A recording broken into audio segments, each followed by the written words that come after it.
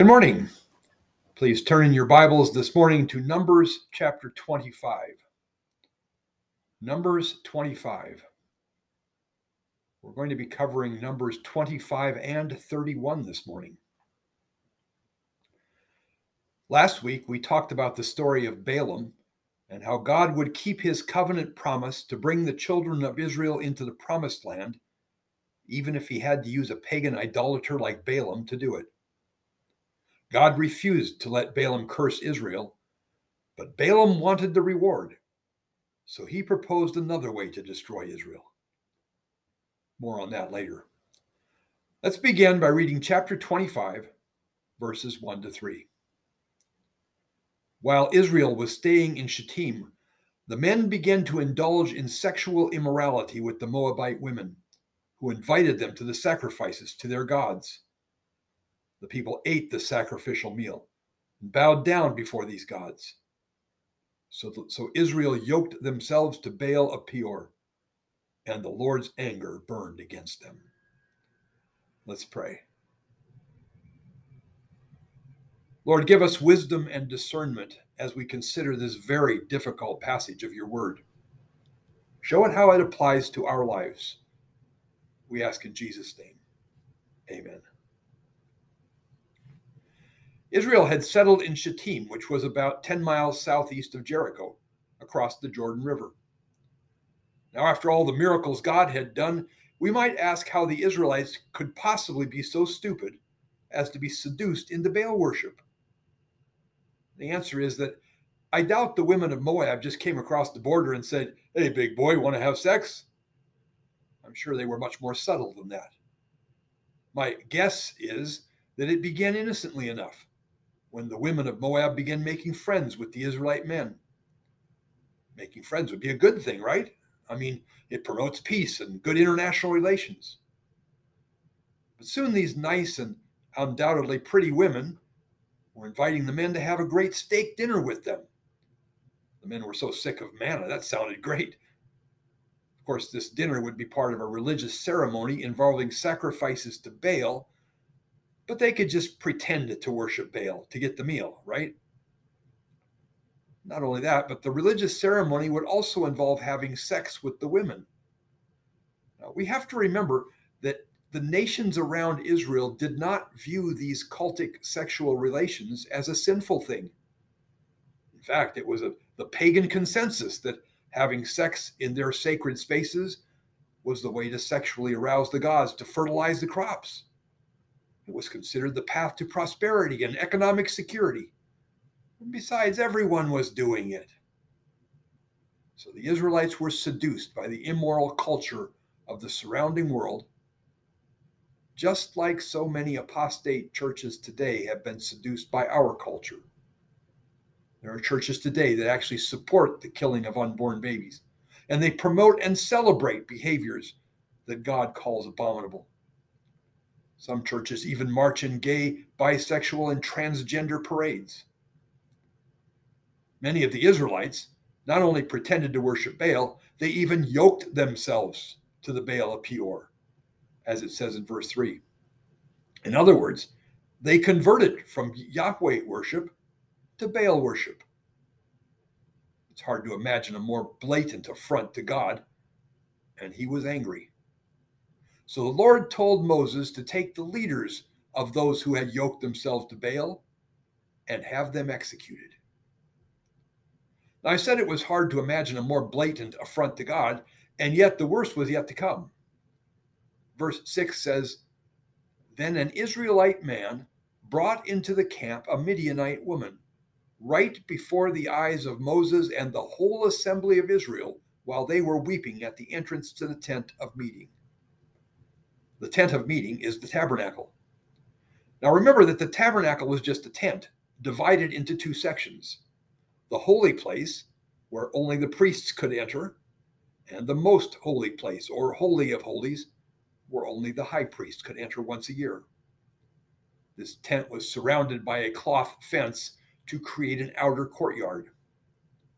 Moses and others were weeping at the entrance to the tabernacle courtyard over this horrendous sinful apostasy, when all of a sudden one of the Israelites paraded one of the pagan women through the gate into the courtyard and right into the holy place of the tabernacle. That man was not a priest, so he was not authorized to be there. And the woman was not even an Israelite. In fact, verse 18 says she was the daughter of a Midianite chieftain. I can't help wondering if she had been sent to the Israelites specifically to lead the Midianite women to destroy Israel. Now, I doubt anyone ever had even remotely considered the possibility of such a horrendous affront to God. While everyone was apparently standing around in shock over what had just happened, Phinehas responded. Verses 7 and 8 say, when Phinehas, son of Eleazar, the son of Aaron, the priest, saw this, he left the assembly, took a spear in his hand, and followed the Israelite into the tent. He drove the spear into both of them, right through the Israelite man and into the woman's stomach. Now, many scholars believe that by the time Phinehas entered the tent, the man and woman were already on the floor engaging in sex in the holy place of the tabernacle. Phinehas rammed his spear right through the man's back and into the woman's stomach, killing them both. Now, it's important to note that what Phinehas did was not just the actions of an out-of-control zealot.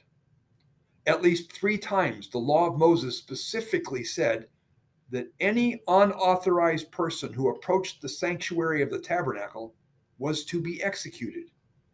And the Israelite man undoubtedly knew that. Phinehas certainly knew it because he was a priest, the son of the high priest and grandson of Aaron. Not only that, but according to 1 Chronicles 9, Phinehas was the chief gatekeeper of the tabernacle. In other words, he was apparently in charge of tabernacle security. So he did what the law of Moses required him to do. If you ever go on a White House tour and you suddenly bolt away from the group toward the Oval Office, the Secret Service is authorized to kill you. Phinehas was just doing his duty like the tabernacle Secret Service. Chapter 26 through 30 talk about a census and more laws and regulations, and our story doesn't pick up again until chapter 31. So please turn to chapter 31. Let's read chapter 31, verses 1 and 2. The Lord said to Moses, "Take vengeance on the Midianites for the Israelites. After that, you will be gathered to your people." Now, back in chapter 25, it said that the Moabite women were engaged in immorality with the Israelites. But here in chapter 31, it says to take vengeance on the Midianites. Why is that? Well, Moab was a specific group of people located in a specific region, like a country. The Midianites were a nomadic people, scattered among several countries. So my guess is that King Balak of Moab conspired with a Midianite chieftain in Moab, who sent his daughter to lead Midianite women to seduce and destroy Israel. So Moses sent men out from every tribe of Israel. And in verse 7, it says, they fought against Midian as the Lord commanded Moses, and killed every man. So Israel killed all the Midianite men in that region, but according to verses 9 to 12, they took the women and children captive, along with all their flocks and herds. Now, you would think that Moses would be happy about this great victory, but the text surprises us when in verse 15, Moses asked, "Have you allowed all the women to live?" In verse 16, Moses adds, "They were the ones who followed Balaam's advice and enticed the Israelites to be unfaithful to the Lord in the Peor incident, so that a plague struck the Lord's people." For the first time in the book, it is now revealed that the whole idea of using sexual idolatry to destroy Israel from within was Balaam's idea. Balaam must have thought, if I can't curse Israel directly, maybe I can get my reward money by showing King Balak how he can destroy Israel from within. 2 Peter 2:15 talks about how Balaam loved the wages of wickedness. But Paul says the wages of sin is death, And in verse 8, we find out that Balaam was executed. So Moses was not pleased that the women were allowed to live, because they were the ones who brought this disaster on Israel in the first place.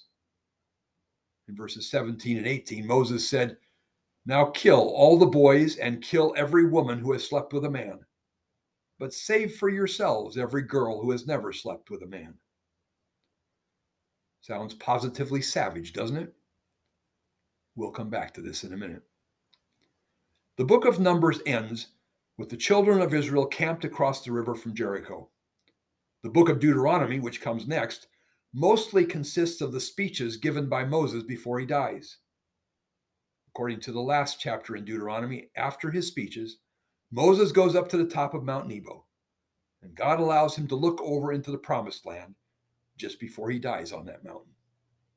Joshua then becomes the leader of Israel, and what comes next is Joshua's conquest of the promised land.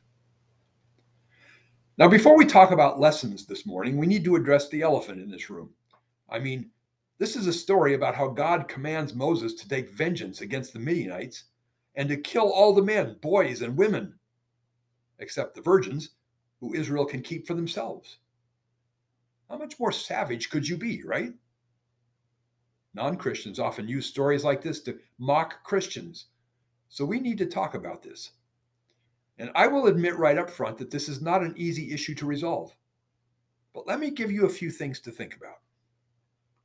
First, before we get too judgmental against the Israelites, we should at least try to evaluate those stories through ancient eyes, rather than trying to force our modern culture back on theirs. Although Israel had done nothing to provoke Moab, Moab tried to destroy Israel non-militarily from within. Imagine if China tried to destroy America non-militarily by launching a cyber attack that took down our electrical power grid. After a few weeks without electricity, no computers, no heat or air conditioning, no refrigeration, no electric stoves or microwaves, no banking, no cash registers in the stores, no working gas pumps. After a few weeks of that, I suspect that the vast majority of Americans would think that a massive military attack on China would be justified, even if it killed innocent civilians. From Israel's perspective, what the Midianites did was an attempt to destroy Israel from within. It was a matter of national security and survival. Second, Israel killed the men because they were warriors and could strike back. Just like if we went to war, we would take out another country's military first so they couldn't strike back. Israel took out the boys because they were also warriors. There are some places, even in the world today, that teach little children how to use guns to kill their enemies. We can't look at ancient cultures as if they were just another version of Mayberry. Israel took out the women because they were the ones actively involved in the seduction. They were like spies. And even today, countries wouldn't hesitate to execute spies, even if they are female. Israel saved the virgins from death because they were obviously not involved in the sexual plot to destroy Israel. And girls didn't usually grow up to be warriors. But what do you do with them? Their parents are casualties of war. So do you kill them too? Or do you leave them in the desert to starve, or die of thirst, or be torn apart by wild animals? As often in war, there were no good solutions. What Israel did was to bring them into their own families as their children or wives. But they were not to be treated as slaves. In Deuteronomy 21, the law of Moses specifically prohibited treating them like slaves. Now, I know very well that these arguments would not persuade unbelievers. In fact, there are no arguments that are likely to persuade unbelievers. Paul says the gospel is foolishness to those who don't believe, and I think that applies to large parts of the Bible as well. What we think about these passages is often largely a matter of our perspective. For example, those who lived in Japan in World War II had a much different perspective on Pearl Harbor than Americans did. From a Japanese perspective, Japan was running out of oil, and the American military in Pearl Harbor stood in their way of getting oil. To the Japanese, oil was a matter of national security, so Pearl Harbor had to go. From their perspective, the attack was justified. Americans, of course, viewed the attack much differently. When James Doolittle and his bombers responded to Pearl Harbor attack by bombing Tokyo, Americans didn't much care that innocent women and children died. This was war, and Japan started it. From an American perspective, the attack on Tokyo was justified. From an ancient Jewish and Christian perspective, the enemies of God and of Israel had attacked Israel and undermined their national security. Their intent was to destroy God's people. Bible-believing Christians tend to see Israel's response as justified, even if innocent people were tragically killed in the process. Unfortunately, in a fallen world, that is what happens in war. Things are a little different in the book of Joshua, however, because then Israel becomes the aggressor. But you have to realize that the Canaanites were not like 1950s families on Dick Van Dyke or the Andy Griffith shows. From a Jewish and Christian perspective, Canaanites were unalterably sexually obsessed and depraved. God had given them 400 years to repent of their perversions. They would practice incest or have sex with their neighbors' wives or husbands, or with people of the same sex, or with animals, or even with a mother and daughter at the same time. They would even practice child sacrifice. Now, if you were a Canaanite or a Midianite, and that was your culture, you thought all that was perfectly okay. So when Israel attacked you, your perspective would be that the Israelites were the bad guys and that God of Israel was evil. Folks, the more people today become like Canaanites, the more they will see these stories in the Bible as evil. How you react to the stories in the Bible depends on your perspective and might just show whose side you're on. Unfortunately, even pastors today have been seduced by our culture, just like the Israelites were. Some pastors have adopted a human-centered theology and came up with their own definitions of what love is. They decided that it wouldn't be loving for a God to kill all the Midianites or Canaanites, so they say the Bible was wrong to attribute that violence to God. When you start treating the Bible like this, you can use it to justify absolutely any behavior. And that is exactly what they do. Contrary to these preachers, God's judgment on sin and his destruction of sinners is not in contradiction to the biblical teaching of God's love. John 3:16 says that, "For God so loved the world that he gave his only son." Romans 5:8 says, "God commended his love toward us, in that while we were yet sinners, Christ died for us."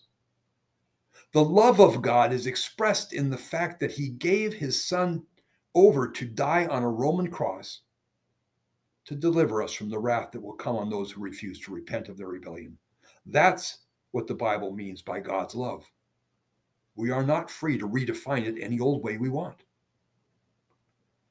Unfortunately, God's commands to kill Midianite and Canaanites have been used by various groups or nations as excuses to kill their enemies or expand their territory.